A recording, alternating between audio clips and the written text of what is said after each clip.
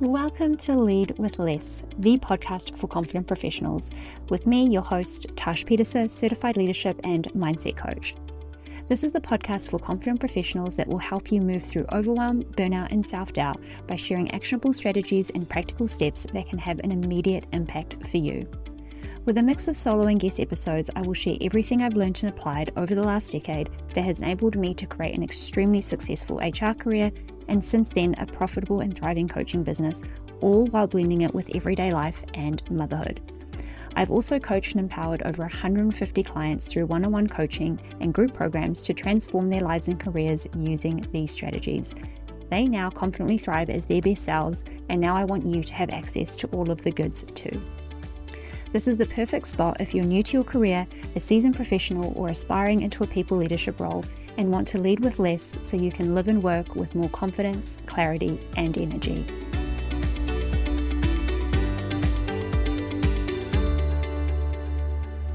Hello, and welcome to another episode of Lead with Less. I am so excited about today's guest episode. It is with Brittany Wilde from Elite Mind Co, and we are talking about becoming elite, living a high performance life. And I'm really excited about this episode because it's not what we are led to believe about being elite or about being high performance. It's not about being in the athletic world. This is about living a full, aligned, congruent life. And I really love how Brittany shares her story and shares everything about what this means for her and how it comes to life for her. So I'm just going to share a little brief bio of Brittany before we jump into the episode. Brittany Wilde is a brain health practitioner, high performance coach, and a strength and conditioning coach of over 15 years. She works with individuals who would like to live their vision of a high performance life by addressing their behaviors, actions, thoughts, habits, and brain systems to gear them in the direction of their vision using applied neuroscience. And she lives up to it. Absolutely lives up to it. I really, really hope you enjoy this episode. I specifically asked Brittany on because I know as high performing professionals, as high achieving professionals, living a full potential life is what you most likely really want. And this episode is going to help you learn some really simple tools and strategies to apply to help bring this to life right now.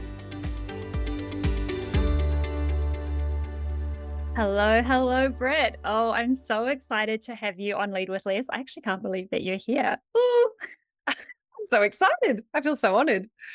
For those who don't know, Britt is someone I've been following for a really long time. She's moved through many shifts, many identity changes, which I know she's going to talk about today. And it's something that I've really admired.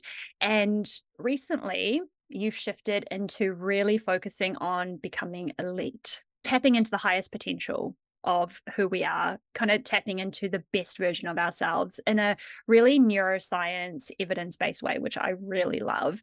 So that's what I want to talk to you about, because I know that so many of the people listening to Lead with Less are people who are high achievers. They want to do great things. They want to be successful. They want to have it all. They want to try and do it all. And a lot of that comes at the compromise of something else, and usually of the self, right? Of the self-health, the self-well-being, the self-love. And so I know that what you can share with the listeners will be really, really beneficial. So to kick us off, please share your journey. What's led you here? And I know it's quite the journey, so you can Quite the journey. You can choose to cap it how you like. Yeah. Obviously I want to make this in the context of the people that are listening to make it like super, super relevant. So I'll give you like the tidbits of how I kind of got to this point. But essentially, I think probably similar to a lot of your community, I would see myself as someone throughout like my high schooling, just my teenage years, and maybe even younger, as being someone who was like a high achiever. I was really driven by academics. I was super driven by sport. I was quite good at sport. So I started getting a lot of recognition. I started getting into a lot of teams and a lot of representative kind of positions. I was captaining things. So I was in leadership roles in my school and in my sporting teams. And so that kind of high performance or high achieving life was part of me from a really young age. And then I guess, again, probably like a lot of your community, it comes at a cost. It comes at a cost. And that cost was I am not connecting with people of my own age. I'm barely ever at school. I'm either recovering because I've been, I lived in a country town, so I was traveling to the closest city to compete. And it was just starting to come at the cost of a lot of things. I was tired all the time. I was run down all the time. I wasn't socializing. I didn't do normal teenage things. Like I was living quite a restrictive, self-created. I absolutely created this because I wanted to perform. Like no one pressured me into this, right? Like this was all me. And then I found my way into a relationship when I was 16, almost 17, with someone who was not the best for me. It was at a really interesting time of my life when my family of origin was kind of breaking apart. My parents separated. My brother had moved out of home. Like my identity as I knew it really shattered. And I went seeking things that would make me feel alive again. And I found my way into this relationship. This relationship took me down a pretty harrowing path, I would say, where it was quite abusive. It was definitely not elite, definitely not high performing. And I found myself dropping out of high school. I had topped my class and my year level in year 11. And then in my final year of school, I did 3 weeks and I was basically like, I'm out. I'm out of here. Yeah, I'm out of here, to put it politely. But the best part is that my parents weren't happy about it, but my dad was always really like quite a shining light for me. He was very entrepreneurial, was very business minded. And he was like, all right, if you're going to do this, you got to figure out a career. He's like, I don't care if you leave. I care what you do with it now. And so I was like, okay, I'm going to follow the things that I already know I love. So I went and did a traineeship at a local karate gym. Ooh. And yeah, I know. So insane. I know nothing about karate, just to be really clear. Like, it's not my zone. And I started working there, found I really loved it, and started taking personal training sessions in my local park. As I saw all of my friends going off to high school, I was working out of the same park and I started making some cash. From here, I got quite business minded, quite entrepreneurial, and ended up saving quite a bit of money, bought a house, decked out my garage, built a personal training studio, and actually started running like quite a successful business. That was probably my taste of, that's also when I found my way back into my sport. So I had this little reprieve there where I really lost my way. I felt what that felt like to not feel successful, to not be high achieving, to not be performing, to not be in the right circles, to not be around the right people. I really, really felt that to the depths of my being. And through this career path, found my way back. And so really started on this kind of business entrepreneurial journey. From there, I did a lot of competing. I was an athlete day in, day out. I was working around athletes. I was working with professional sporting teams, junior athletes that were high performing. I was in school systems, helping them with their strength and conditioning. And so I really found my way into these places where I was working with people who just wanted to perform, who really wanted to perform. And it just lit me up so much. Like it was just being around people who want to do great things. I was like, this is it for me. I don't actually care what you want to achieve. I care that you want to achieve in the first place. So I then went off and had babies and met my husband, did all of those things and found my way back into entrepreneurship, but this time through more of a business lens. And that's where I found you. That's where we found each other. And that's where I met a lot of the people that I'm around now, which was this digital, online marketing, business, personal development, kind of area. And I guess over the last 5 or 6 years, I've slowly brought together that skill set of bringing my athletic past with my business knowledge, with my study and my work in applied neuroscience, neuropsychology, all of these things. And I've kind of brought them all together and they've landed in what is now the Elite Mind Co, where I help people live really high performing lives. Oh, I love it. And what I love the most is how varied your journey has been and how not varied in it. I know. I know that sounds very silly for me to say. It's like, but you just said it's varied. But what I mean by it is like something that I talk about with my clients is like purpose, right? Like your purpose oftentimes doesn't change. Like your sense of purpose doesn't change. The way you bring your purpose to life that changes, may change, depending on what job you take, depending on what industry you work in. And what really shone through to everything that you just talked about was like your purpose was high performance. Your purpose was living a really attuned life of tapping into your potential.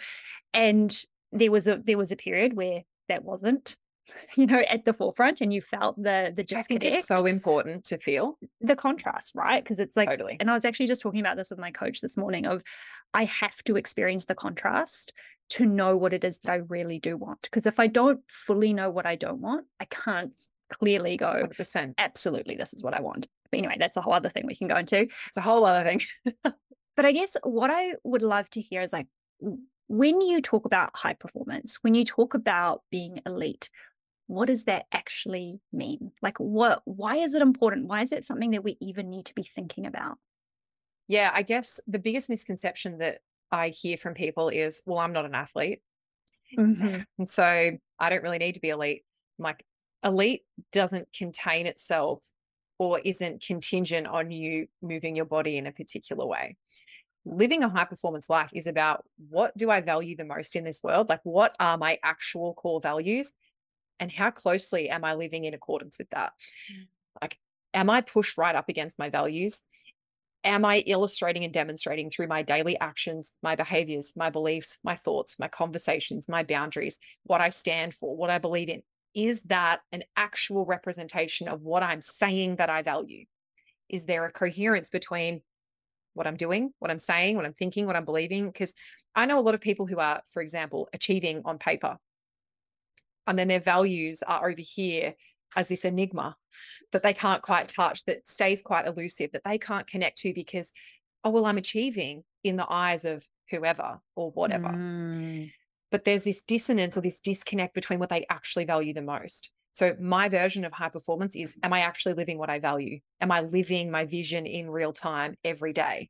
And that's not to say you won't deal with challenge. It's also, do I have the skill set to meet challenge with grace, with conviction, with confidence, with self-trust? Like, all of those things encompass what it is to be a high performer in your life. Because when you think about high performance in life, I would love all of your listeners to just have a think about the vast contrast of what they're experiencing every single day of their lives. Like, it's getting the lunchboxes ready in the morning, or it's getting the kids to school, or it's getting out to the gym, or it's getting to work, or it's being in that meeting, or it's having that hard conversation with your boss, or it's hiring someone new, or it's did it like all of these. Are you doing that in a way that is representative of the kind of person that you want to be? Because that's high performing to me. Like, I could go out and I could run a PB on the track, but can I have a hard conversation with my husband? I could eat a beautiful, nourishing meal that's got the perfect macros on my plate, but can I regulate myself when shit hits the fan? Because high performance isn't restricted to simply one area of your life. It's not restricted to how you perform on the track or in the gym. It's the entirety of your life, the totality of what you're experiencing in your life. Can I do this in a way that is representative of who I want to be and who I am? Oh, God, it like hits you right in the soul. I hope so. Yeah, it really does. And I really love that explanation. Is it's like, am I performing at the level that makes me feel my best in every area? Because what you say is so true, right? Like, we fixate on performance in one area, Yep. to the compromise or the detriment of another. But then that's 100%. not high performance. It's not. That's compartmentalized high performance, but that's not high Yes. performance of whole life. And No. that's draining, right? Because what you're talking about, like being in congruence with your values, being in congruence with who you are and who you say that you want to be, that actually takes less energy than to be out of congruence. It takes more energy to be in tension with your life, to be in tension with yourself, to be in misalignment. And I think people don't realize that. They don't think about that, because that's the brain's easy path. Our brain's lazy. Our brain, like, it's all powerful and stuff, but it is also like not super helpful unless it's directed. Exactly. Yeah. And that's just something we don't think about. It's, and like another thing, it's like when people don't make decisions, that's making decisions. And that actually wastes a lot of energy. So I really love what you're talking about around the alignment, the congruence, like the values piece is so key. Like a lot of people that I talk to, they're like, oh, but I value family. I really don't want, okay. How many times have you disrupted a family dinner time to answer a work call or to check your emails? Or Totally. so which one do you really value? Because is your decision doing that or 100%. Like you're making choices every minute of the day, whether you think you're making them or not. There's this amazing quote, and I cannot think of who says it. I think his name is Shane Parrish or Sean Parrish. And he said, "Don't tell me your priorities, show me your calendar."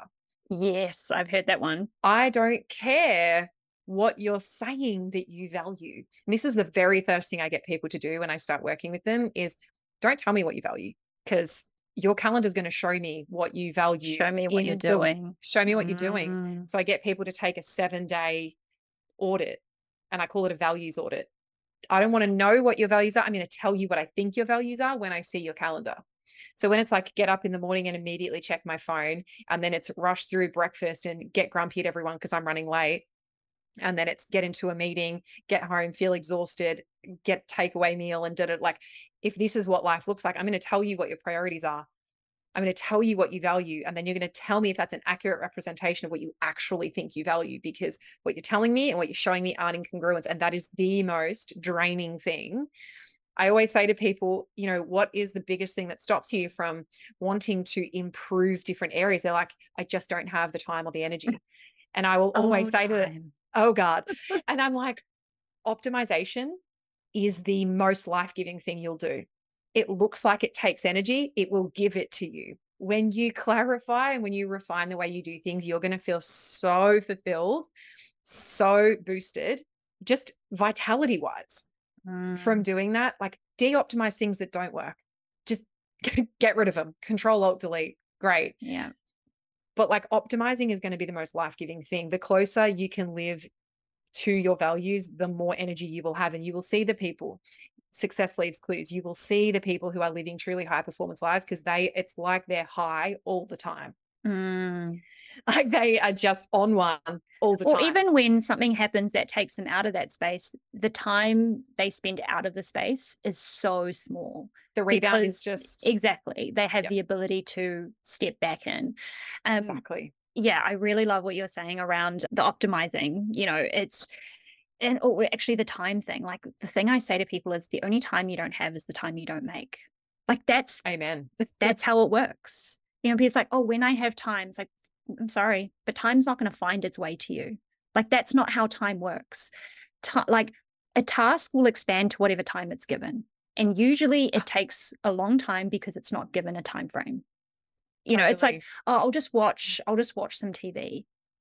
That can last hours, unless you say, I'm watching one episode before I go and do this, because then the brain's like, we finish the episode, then there's a choice. We do the thing. Right. Then there's a choice about what we do next. Yes. I was listening to this podcast interview about Elon Musk, and there was a guy who followed him for 2 years who was just like a journalist, and he wrote a book about him.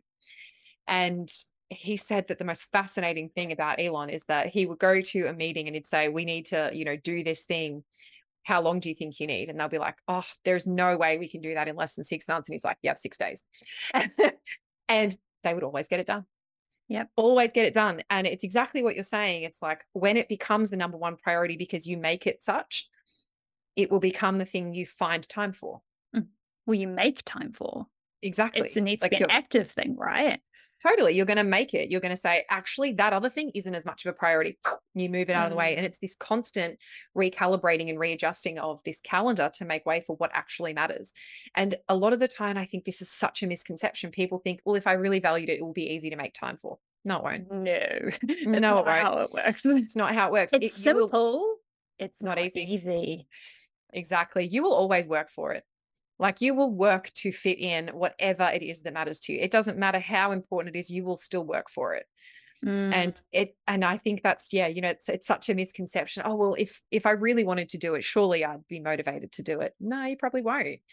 When that's not an imprint, when that's not a habit, when that's not a template, when that's not a loop that you have built through hard work and grit and determination and perseverance and time, that won't be easy, no matter how much you love it. Exactly. And also, motivation is not reliable. Like, motivation is not consistent. It's not it's fleeting because motivation is based on feeling. And as we know, emotions are, they ebb and they flow, right? Like they come and they go. Whereas consistency and discipline is reliable because that's you showing up. You're not waiting for something to come and be like, oh, I'll do it when this. And you're actually like, you just triggered that for me. And like, I'm constantly being challenged of the choices. Like, you know, I work part-time, I've got an 18-month-old son, you know, and I do need to fit in when I'm going to exercise. And am I going to take a walk today? Because, you know, he only goes to daycare for these number of hours a day. And every day I need to choose, like, am I going to spend 15 minutes doing more emails or doing this thing that I'm getting caught up in that actually doesn't matter? Or am I going to go and do a 15-minute workout because I know that's going to give me capacity to deal with my 18-month-old personality son for the next 4 hours before bedtime, you know? And yes, that is an active choice, because by default, my brain will be just keep doing what you're doing, because it's least energy. I don't have to change. I don't have to go and do something different. I don't have to move from where I am.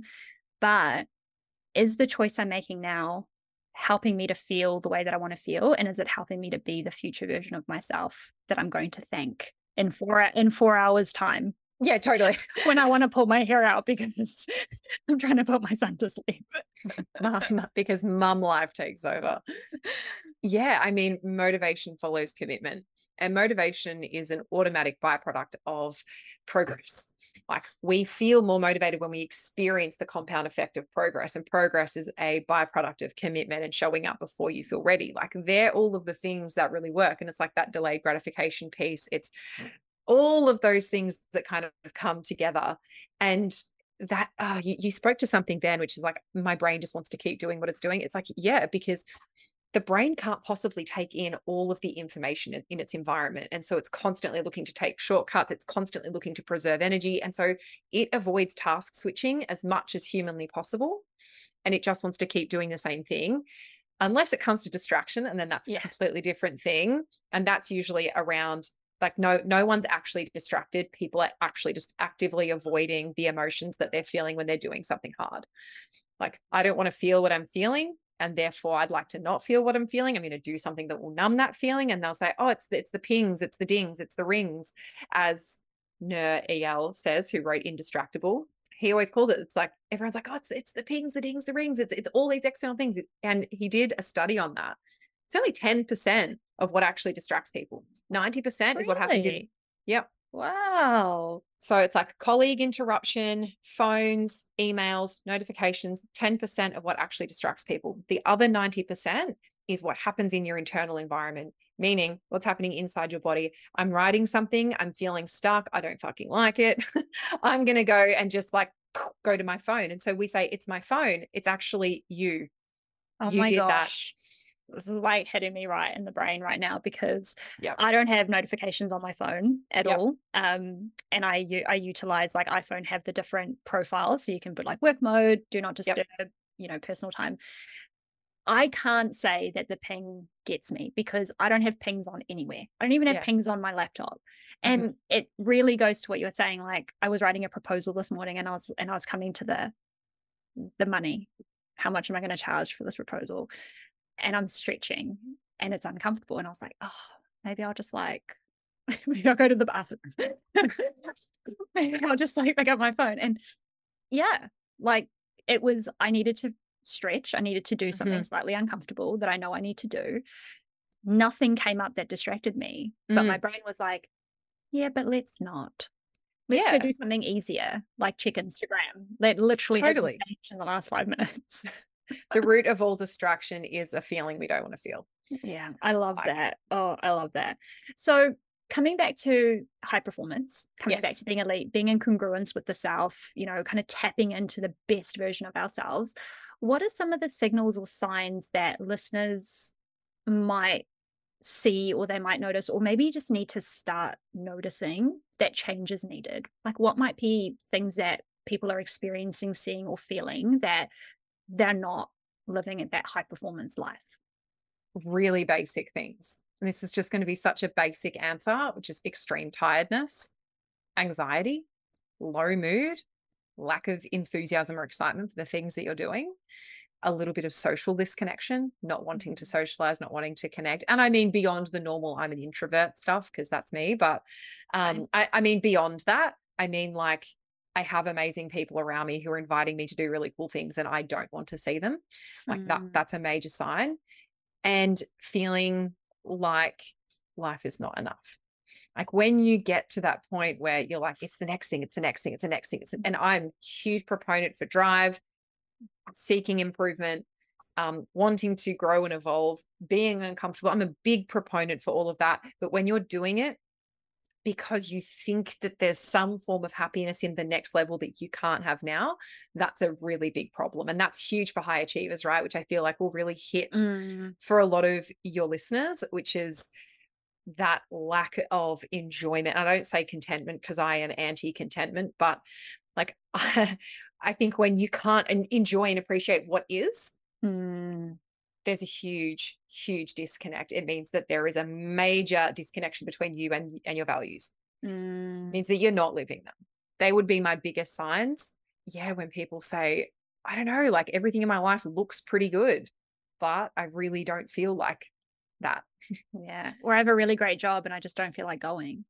Yeah. Or, you know, oh, my relationship, like it was good, but it kind of just like, you know. Yeah. And you say like, it's a really basic example, but as we know, the basic things are the most overlooked things, you know. And this is the other thing, right? Like with being busy, ambitious, high achieving professionals, like the basic things are the things that we're not seeing. They're the things that we're not paying attention to because there is more to do. Like there's always the next thing. And it's hard to kind of differentiate between the pull of the workload never ends, there is always the next thing, and you making your enjoyment, satisfaction, and happiness of life conditional on the next thing.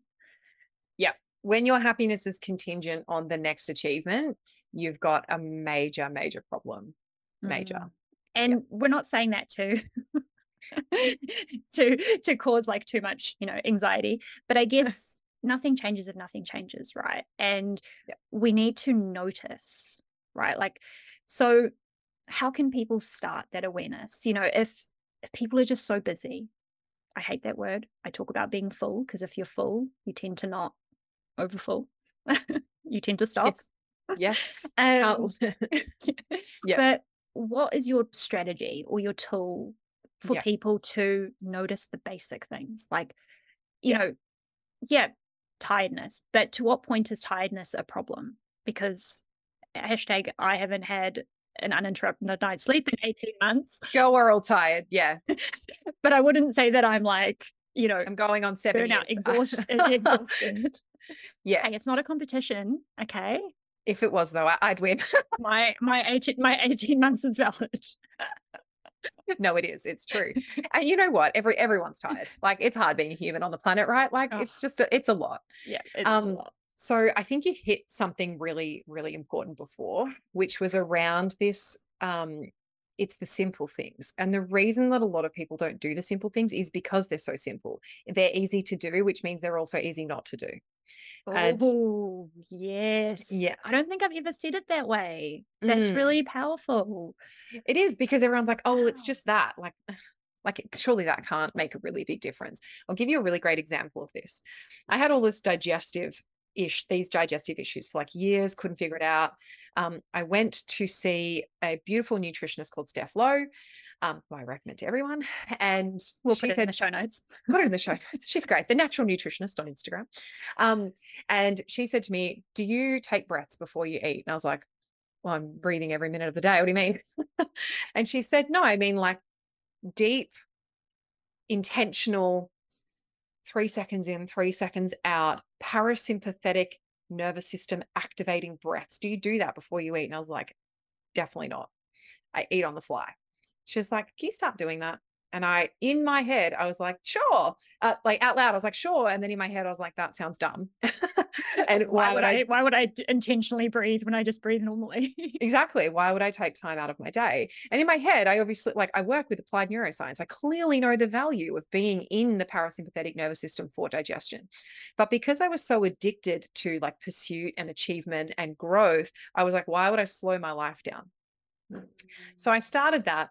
Lo and behold, my digestive symptoms decreased, like I would say 50% overnight. Wow. Insane, right? Because and it makes sense. It makes sense on a physiological level why being in a parasympathetic state to digest would be helpful, because that's when that happens. So Yep. if you're that you need to be there, right? So it means that everything can digest and process, and you have like this different cascade of physiological effects when you do that. Hugely important, right? But for me, I was like, it's so simple. It sounds like it can't possibly have enough of an impact. So I really wanted to ignore it, but I also really love an experiment. So I also thought I'd give it a try. Okay, so it's that understanding of, if you are someone who's like, I am a go-getter, I am like hooking into my career, and you hear these like minuscule pieces of advice, and your first thought in your internal self says, it's too simple, it won't work, it sounds silly. Why would I do that? I just want you to notice that. That's the first thing. I want you to notice where you resist the simple. I want you to notice where you resist the tiny little incremental changes. Because ultimately, what we know is about this effect called the power of tiny gains, which is that when we look at people who say, right, I'm going to change everything. Let's take exercise as an example. They say, I'm going to start exercising tomorrow. They set their alarm at 6 o'clock, and they're like, I'm just going to get up and I'm just going to do a workout. An hour-long workout. An hour-long workout, and they do it every day for 5 days. They have this steep improvement, and they're like, oh my God, I'm amazing. But it's completely unsustainable, because there is too much of a contrast between present day self and the identity they've built over years. There's too much of a contrast between brain and mind, that they have a rebound effect. And that rebound effect gives them a really steep drop off, and this is why people who start things on January 1 have typically fallen off the wagon by like the 20th, and it's not sustainable because there's no strategy behind it. So what we see is this huge improvement with a steep drop off. What we see when people have this like strategic implementation of new habits and incremental changes is, we always have this like 1% better every day. Right? All we want is 1% better every day. It's really hard for people to start that way. It's really easy for people to maintain when they're in month 4, 5, 6, 7. So it's easy in the long run. It's hard in the short term, which is obviously why people don't like it, because they don't see enough progress straight away. But what we know is, when we look over the course of 12 months, 365 days, those people that do the really steep improvement and then the steep drop off, they will have a -3% return on that investment. What we know about people who have a 1% better everyday improvement, they'll have a +38% improvement over the course of 365 days. So the power of tiny gains is really important. So it's like a 1% better every day. So where I would begin is, I would be looking at doing a values audit. I'd be looking at, how am I actually spending my time? And then what does this illustrate to me about what I'm actually demonstrating that I value? And then I would check that off with what you actually value. What do you value? What are you demonstrating that you value? And then I'd be looking at just picking 1 to 2 things. Let's say, for example, you really value health, but you recognize that you're not exercising at all. Or you really value health, but like you're getting takeaway 5 nights a week. Like when you see that really big dissonance, I'd be looking at those things, and I'd be like, okay, I'm going to add in 1 walk on a Sunday. Okay, I'm going to cook a roast on a Sunday when I get home from my walk. I'm going to stack the habit on top. And then the next day, I'm going to have that for leftovers. And all of a sudden, you've kind of done 2 meals that you would normally get takeaway, and you fit in one exercise session, and you've got improvement. And what you're seeing there is this progress, and you're illustrating from the brain to the mind. So the mind uses the brain to create itself. The actions that you're taking with your brain are saying, that identity that we have about ourselves, that's actually not entirely true. And I'm going to just challenge that. And you're going to do that consistently enough that the identity starts changing, and we start seeing more of a marriage between our demonstrations and our values. So it's these tiny things. And usually it's awareness. And the thing that helps with awareness is taking stock. Yeah. It's a daily journal. What are my actions? What am I doing? How am I spending my time? It's like that awareness piece is so important. The people who are the most high performing are the most self-aware people, because they know how they're spending their time, and what they're able to do is to say, is this a match for the values that I have? What's the trade-off? What's the payoff? They're able to do that for all of their actions, and they're able to do it in real time. Yeah, and that's ultimately where we want to get to. Yeah, I love that. Like, first of all, just the audit piece, where are we at? And doing that with so much compassion and grace and non-judgment, because Yep. if you're a high achiever, you tend to audit with criticism. Oh, this Yes. isn't working. Oh, this isn't working. And oh, here's another thing I'm not doing well. And blah, blah, blah, blah, blah. Not helpful. It's not No. helping us to move towards who we want to be. So yeah, doing that with such love and compassion and going, you know what? How can I be curious? Like, oh, okay, this is just like, can I accept what is? This is what is. This Yep. is what I've been doing up until this point. Now I can decide, is this what I want to continue doing? Is this who I want to continue to be? And Yep. this is, the power of deciding. Like, it's the Yes. decision, right? Like, when we actively make a decision, there's power there. There's power behind that, and as you say, like, if you value exercise, like value health, and you want to exercise, when you don't want to exercise, the question becomes, is me not exercising going to help me be the person I want to be? Exactly. Because that doesn't become, do I feel like exercising? Because we can't No. trust the feeling. You won't But feel like exercising. You literally won't. You won't feel like it.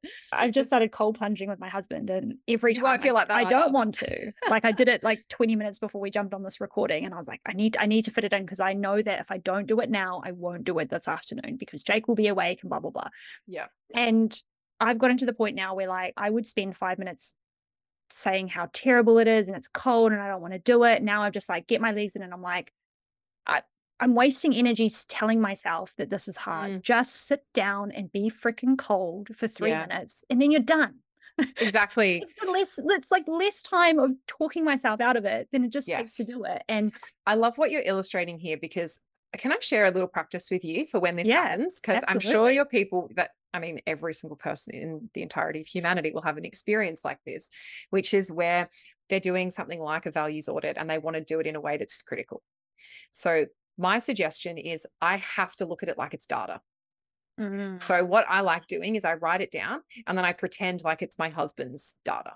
Or I Oh, I like pretend, it. Separation. Yeah. I like to pretend like it's someone else's data. I was like, if this was Tasha's data, what would I be understanding about who she is as a person? So I like to look at it objectively, like it's data. Now, of course, that sounds good in theory. What happens when inevitably the little cute part of our brain that likes to have an opinion gets hold of the data and is like, yeah, well, we know it's about you. So I'm going to make it critical, or I'm going to make it mean something about you. What do you do then? Because you've got to have a backup plan, right? You've got to have a contingency plan for when the plan A doesn't work. So of course, yes, we want to look at it like it's neutral data objectively, but when we can't do that, I do a practice called Is It True?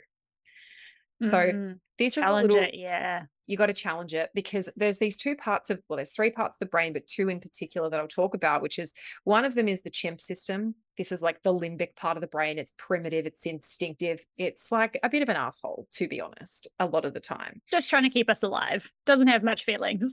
It's motivated by all the drives, the sex drive, the belonging drive, the food drive, anything primitive, that's what it's driven by. So it's like survival, or its sense of belonging, or its sense of like access to food, or mating, or like what, any of those things, it will go into overdrive and it will get really, really loud, and it'll make you do instinctive things. And so it hates unpredictability.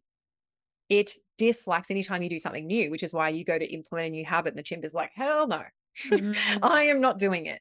And it will kick up a stink, and it will be really aggressive, and it will be reactive. And when people say I'm emotionally dysregulated, what they're really saying is my chimp is dominant. So then you have this other part of the brain, which is the human system. This comes from the prefrontal cortex. This is the conscious, logical, rational part of you. This is the real you that can consider and can weigh up and can measure things. This is the part of you that's like, if I do this, here's the trade-off, here's the payoff. I'm going to decide what's more important, and I'm going to make a decision, right? So that's the part that we want to activate. To activate the prefrontal cortex, you have to get it into a rational way of thinking. So to come out of criticism, which is primitive, coming from the chimp brain, you have to start asking it questions. You got to start asking the human part, the prefrontal cortex, you got to ask it questions. So anytime I'm like, oh my God, let's say I'm looking at it, haven't exercised, haven't eaten well, haven't caught up with friends, haven't sent out that birthday message I said I'd sent, like, and I'm starting to get like, oh God, I'm getting really critical. I'm a bad person. I can't believe I did that. I would go, okay, I'm going to bring the prefrontal cortex forward. So I would say, what is the dominant thought that I've got right now? I'm a bad friend. Let's say that's the thought. Then I would say, is it true? And you'd say, yes, because you're still in your chimp. And then I'd say, what is the data and the facts that represents that honesty? Mm.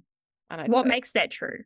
what makes Like, it what are your true? examples? Give me an example. And it's not feeling based. It's not like, well, I didn't send that message. Okay, but that's you assuming that makes you a bad friend. That's not a fact. Mm. Right. So I'm a bad friend. Am I a bad friend? Let's say yes. And you say, okay, I didn't send a birthday message on such and such's birthday, even though I could have. And then you might say, there was that one time I gossiped about that person. There was da da da da da. And you will list all the things that are horrible, right? And then you'll say, okay, what is the cost of me believing this? Mm. And then you'll ask, am I willing to pay that cost? Oh, I love that. So is it true? Demonstrate to me how that is true with facts. What is the cost of thinking that? Am I willing to pay that cost? And almost, I don't think I've ever actually to this day seen a person be able to get through that entire exercise and continue going with their primitive emotional self-judgments and get to the end and still believe that. I've never seen Even it. just with the facts question, because so many times do we think something is factual when it's just an assumption. It's not factual. Yeah, it's just a story we've said about it, and then we've made it into fact, where it's like, well, actually, no, that's not. You forgetting someone's birthday doesn't make you a bad friend. That might be a fact that you think makes you a bad friend. It makes you human. It makes you human, and it makes you someone be like, okay, my final question to this is, and what am I going to do about it? That's like my favorite bit. It's like, is that a cost I'm willing to pay? No, I'm not willing to pay the cost of like thinking that I'm a bad friend, because it's dictating my behavior. Because what I think, I become. What I think, I do. I play out, I act out, I do. And so then I'm like, what am I going to do about it? Oh, I'm going to like reach out to that friend and say, I'm so sorry. I actually really could have messaged you. I just kept finding reasons to continue being busy. And I've really reflected on that. And that's not a representation of who I want to be as a person. And I'm really deeply sorry. And I'd love to make this up for you. Can I take you out for coffee? Because this level of reflection, it puts you into this human part of you. That human part of you is the real you. It's not like obsessed with survival and like, oh, like I'm going to get left. It's not driven by those things. It's driven by actually being able to weigh and measure the truth and your honesty and who you really are, and to consider who you want to be, because really we can actually create who we are. Yeah. So that practice is really important. Understanding those things about the brain, that like the values audit plus the is it true practice. Honestly, if you could start with those things, your life will change. Yeah, that's what I was going to say. Like, what are the top 3 things that you could recommend people start with? And I absolutely think the values audit. Like, actually look at your calendar. I was actually just talking to my OBM this week, and I was like, I very much underplan. I underplan like how long things will take, or I just forget to put stuff into my plan. And then that's when I get caught out, because then I go and make a decision to do something else. And I'm like, oh shit, but I didn't do this. And then I get caught in the overwhelm and the worry and the anxiety and blah, blah, blah. Yes. So that's something that I realized was like, that's what my calendar was telling me. I was actually under planning, and that was having an effect. And this is also like an interesting thing when it comes to how we utilize time, and values audits can actually really bring this to life as well. Is the way that you plan and organize your life actually supportive to the person that you want to be? Is it supportive to your value system? Because this is also where it's really important for professionals or the people listening to this podcast, is something that happens when we enter the corporate world is we mimic.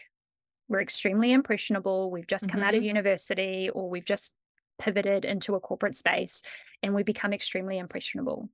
Right? Like and then we mimic, because it's like, oh, but that person's doing this and they look successful, and oh, but this person, and then all of a sudden we're creating templates, as you talk about, that isn't actually our own. It's not an intentional template of who we want to be, how we want to feel, how we want our life to look, how we want to utilize time, and all of those things. So again, like that values audit, like actually question, is the way that I'm organizing my life helping me to be the way that I want to be, and how much more do I need to plan to be more active in my decision making versus being like, oh, but it'll happen because and this touches on something really great, which is there are so many different versions of self I think people get very, very, very obsessed with the idiocratic self. Mm. So we have these, like all of these many parts of us, the idiogenic self, which is like those nuances and those preferences and those quirks, like how you like to do things. Like you're either more of a planner or you're not so much a planner. And then there's your biogenic self. It's like your DNA and your imprinting and your genes and the things that you've like pulled through. It's like why you look like your dad or why you look like your mum, right? It's these things. And then you have your sociogenic self, which is like your culture or your conditioning or the way that you've been raised, your environment, what you've been brought up around. And then you have your personal projects, which is essentially what you can consider work, which is that different parts of you, it's actually the most dominant part of you. The things that you apply yourself to are the thing that actually shape you and your identity the most, which I think people really, really forget or don't even understand. They think I am my idiogenic self. They think, well, however I want to do it is the way that it's meant to do it. So it'll be like, well, I don't plan because I'm not really much of a planner. I'm more of an ease and flow person. I'm like, fantastic. But is that actually supporting the personal projects that you deeply care about? Because if they're not, you're going to have to adjust. You're going to have to become a planner. For example, I was not strategic. Would never have considered myself. Oh my God, me too. That was my whole 2023 focus. So hilariously, about 10 years ago, I did the Strengths Finder thing, the Clifton Strengths Finder. I did that. I had my top 5 and I was like, yep, they're so me. So me. It was like activator. What else was it? Oh my God. Or just all of the like big dynamic energy ones, right? Whereas like get things done, move, move, move. I did it again this year and my top strength was strategic. And I thought that was hilarious because it was my second to bottom the first time I did it. It's my top now.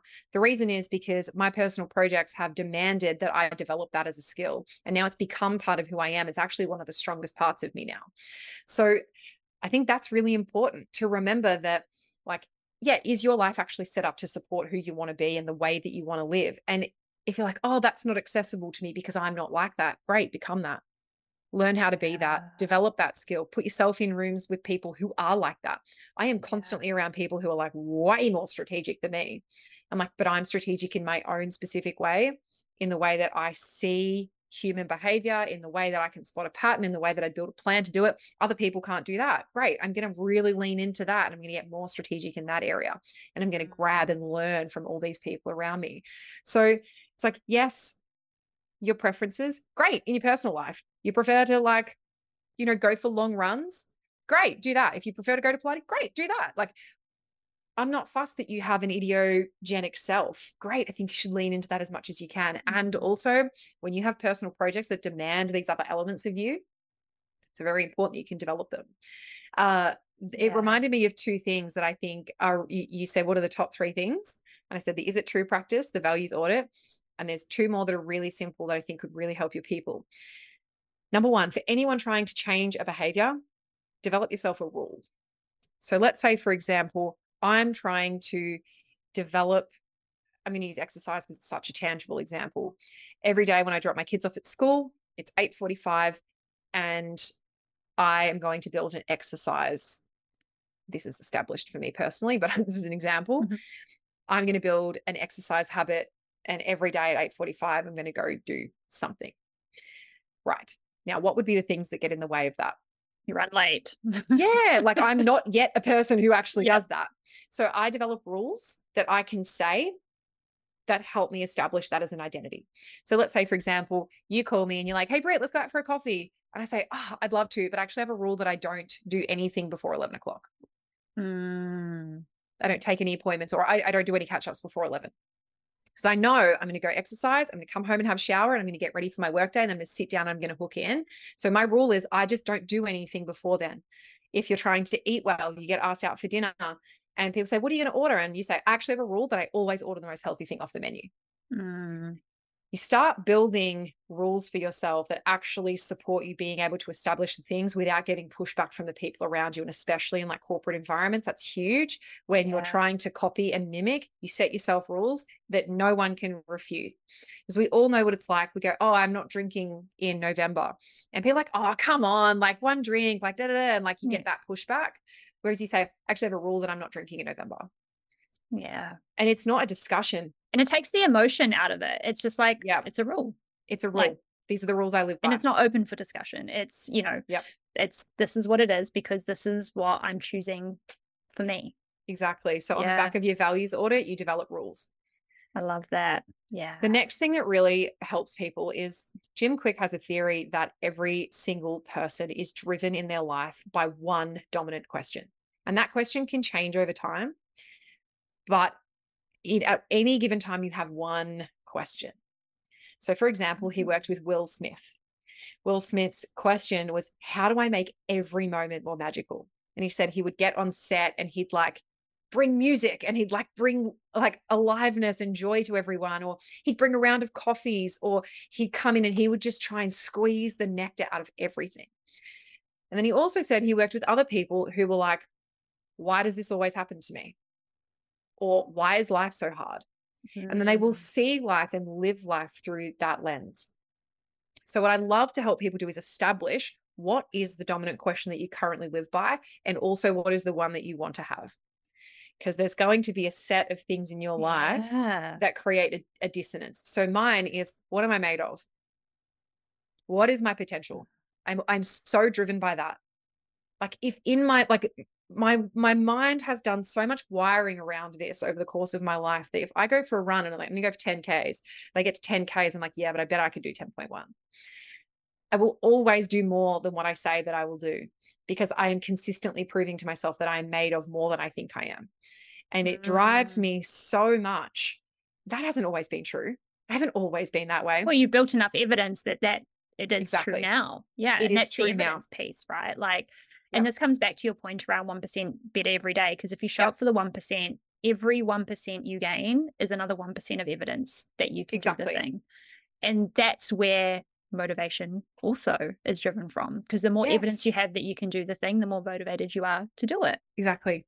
Yeah, I love that. And I was actually just thinking about like the question that kind of dominates my life at the moment. And I think my question's kind of shifted in the last couple of months, but it's like, wouldn't it be nice if,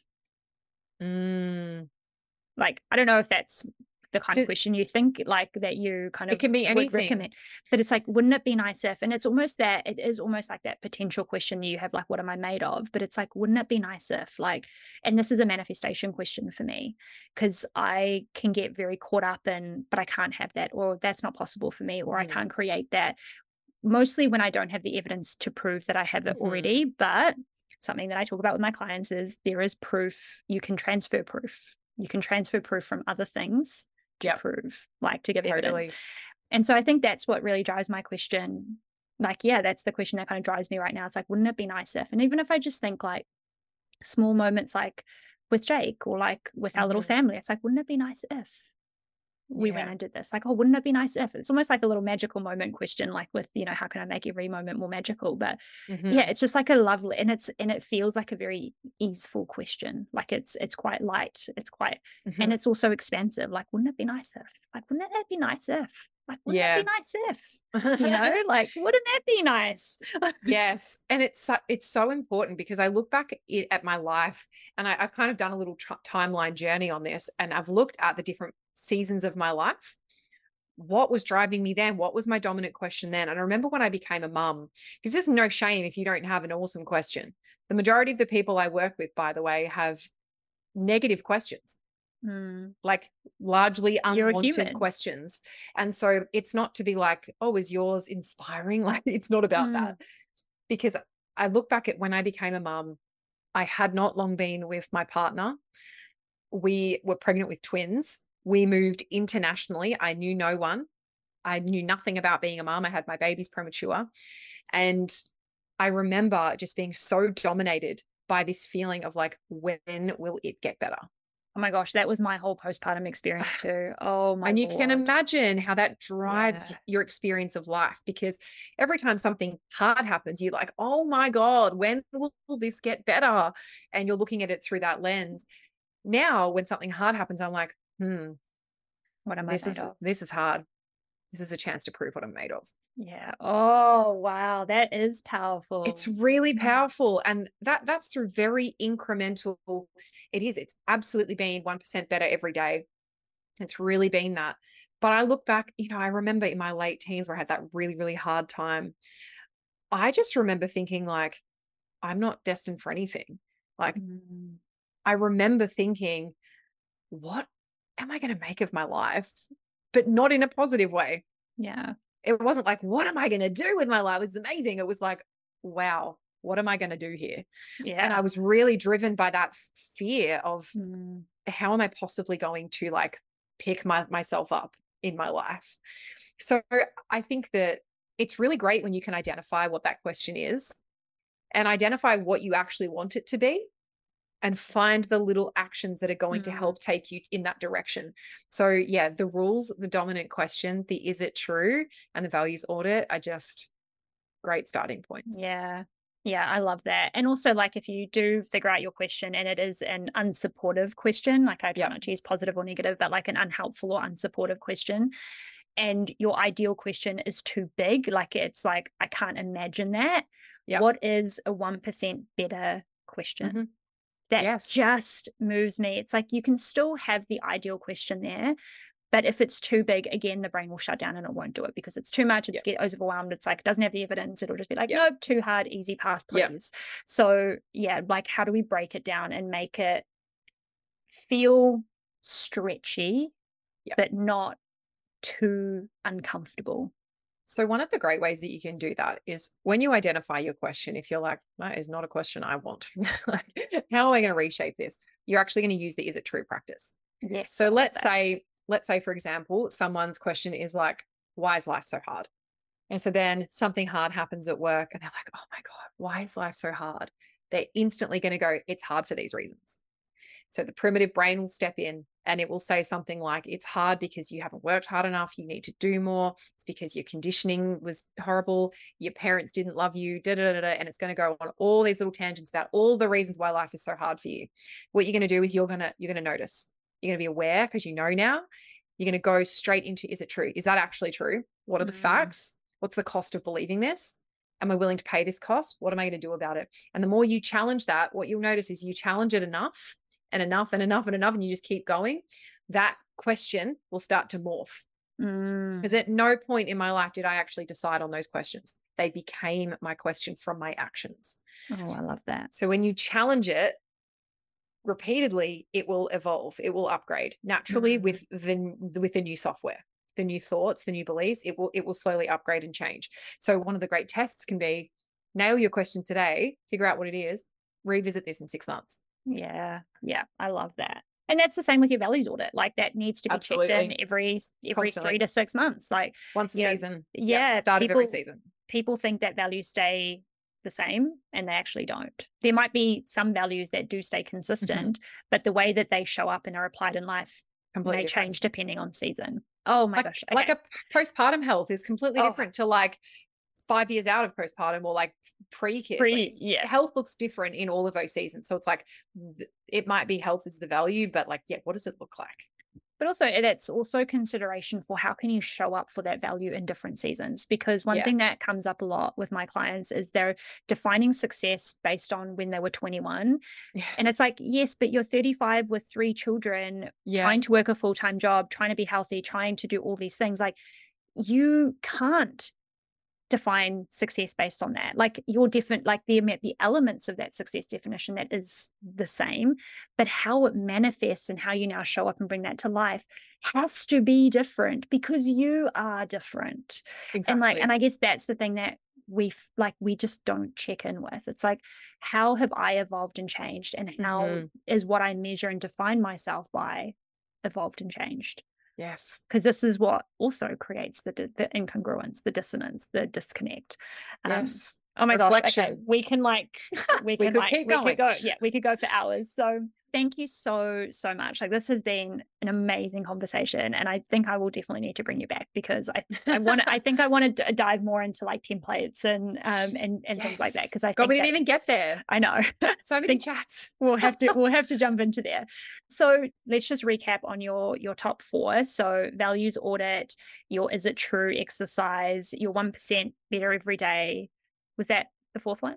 No, 3rd one. Set yourself rules. Oh, sorry. Set yourself rules. That's the one. And figure out your dominant question. Amazing. So I've got some staple questions to just to close off, some quick fire questions. Go on. What is your number 1 energy filling practice you do consistently? rigorous physical activity. Yes, you do that very much. It's like mute that story, mute that story. No, I'm just I do kidding. not like this. No, I love it. I love it. And also because you live in the Gold Coast, so you're like Yes. in tremendous heat, which I always find very funny when you're like dripping in sweat. Oh my God. Girl, I'm so hot all the time. Like, I'm from Victoria. I love the heat, but like the humidity is just Yep. next level here. And Yep. I'm just not built. Yeah, my hair would not do well there. Second question, what is the one mindset reminder you focus on to boost your confidence? That follow through is the key to confidence. Action, absolutely. And what is one boundary that you uphold that supports you to be your best? Ooh, one boundary. My God. Designated time with my children or designated time to move for anything. I love that. And again, that speaks to what you value, right? Yes. Yeah, I love that. That is amazing. Oh, thank you so much, Britt. This has just been exceptional in so many ways, and we could have gone on for so much longer. But where can people get in touch with you if they want to know more about you, Elite Mind Co? Where can they get in touch? And I'll pop those in the show notes as well.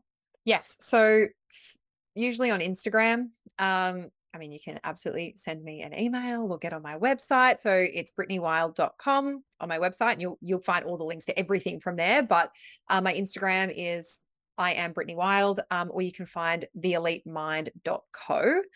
More educational content on the Elite Mind Co, more like personal, here's me living my life over on Brittany Wilde. So yeah, they're the two places to go. And I'd love to hear from anyone that listens. Yes, please. If you have loved this episode, if you've loved what Brittany has shared or what she's spoken to, then please let us know. And on Spotify, you can even pop it as an answer to the question at the bottom. But also following Brittany on Instagram is just so inspirational. Just you really embody everything that you talk about, everything that you share. So, and that's just what I love, and you talk so much about embodiment being the ethos behind business. So that's just something that I value a lot. So thank you again so much. I really appreciate your time and what you've shared. And I know listeners will get so much from this. So thank you so much for having me. Happy listening, everyone.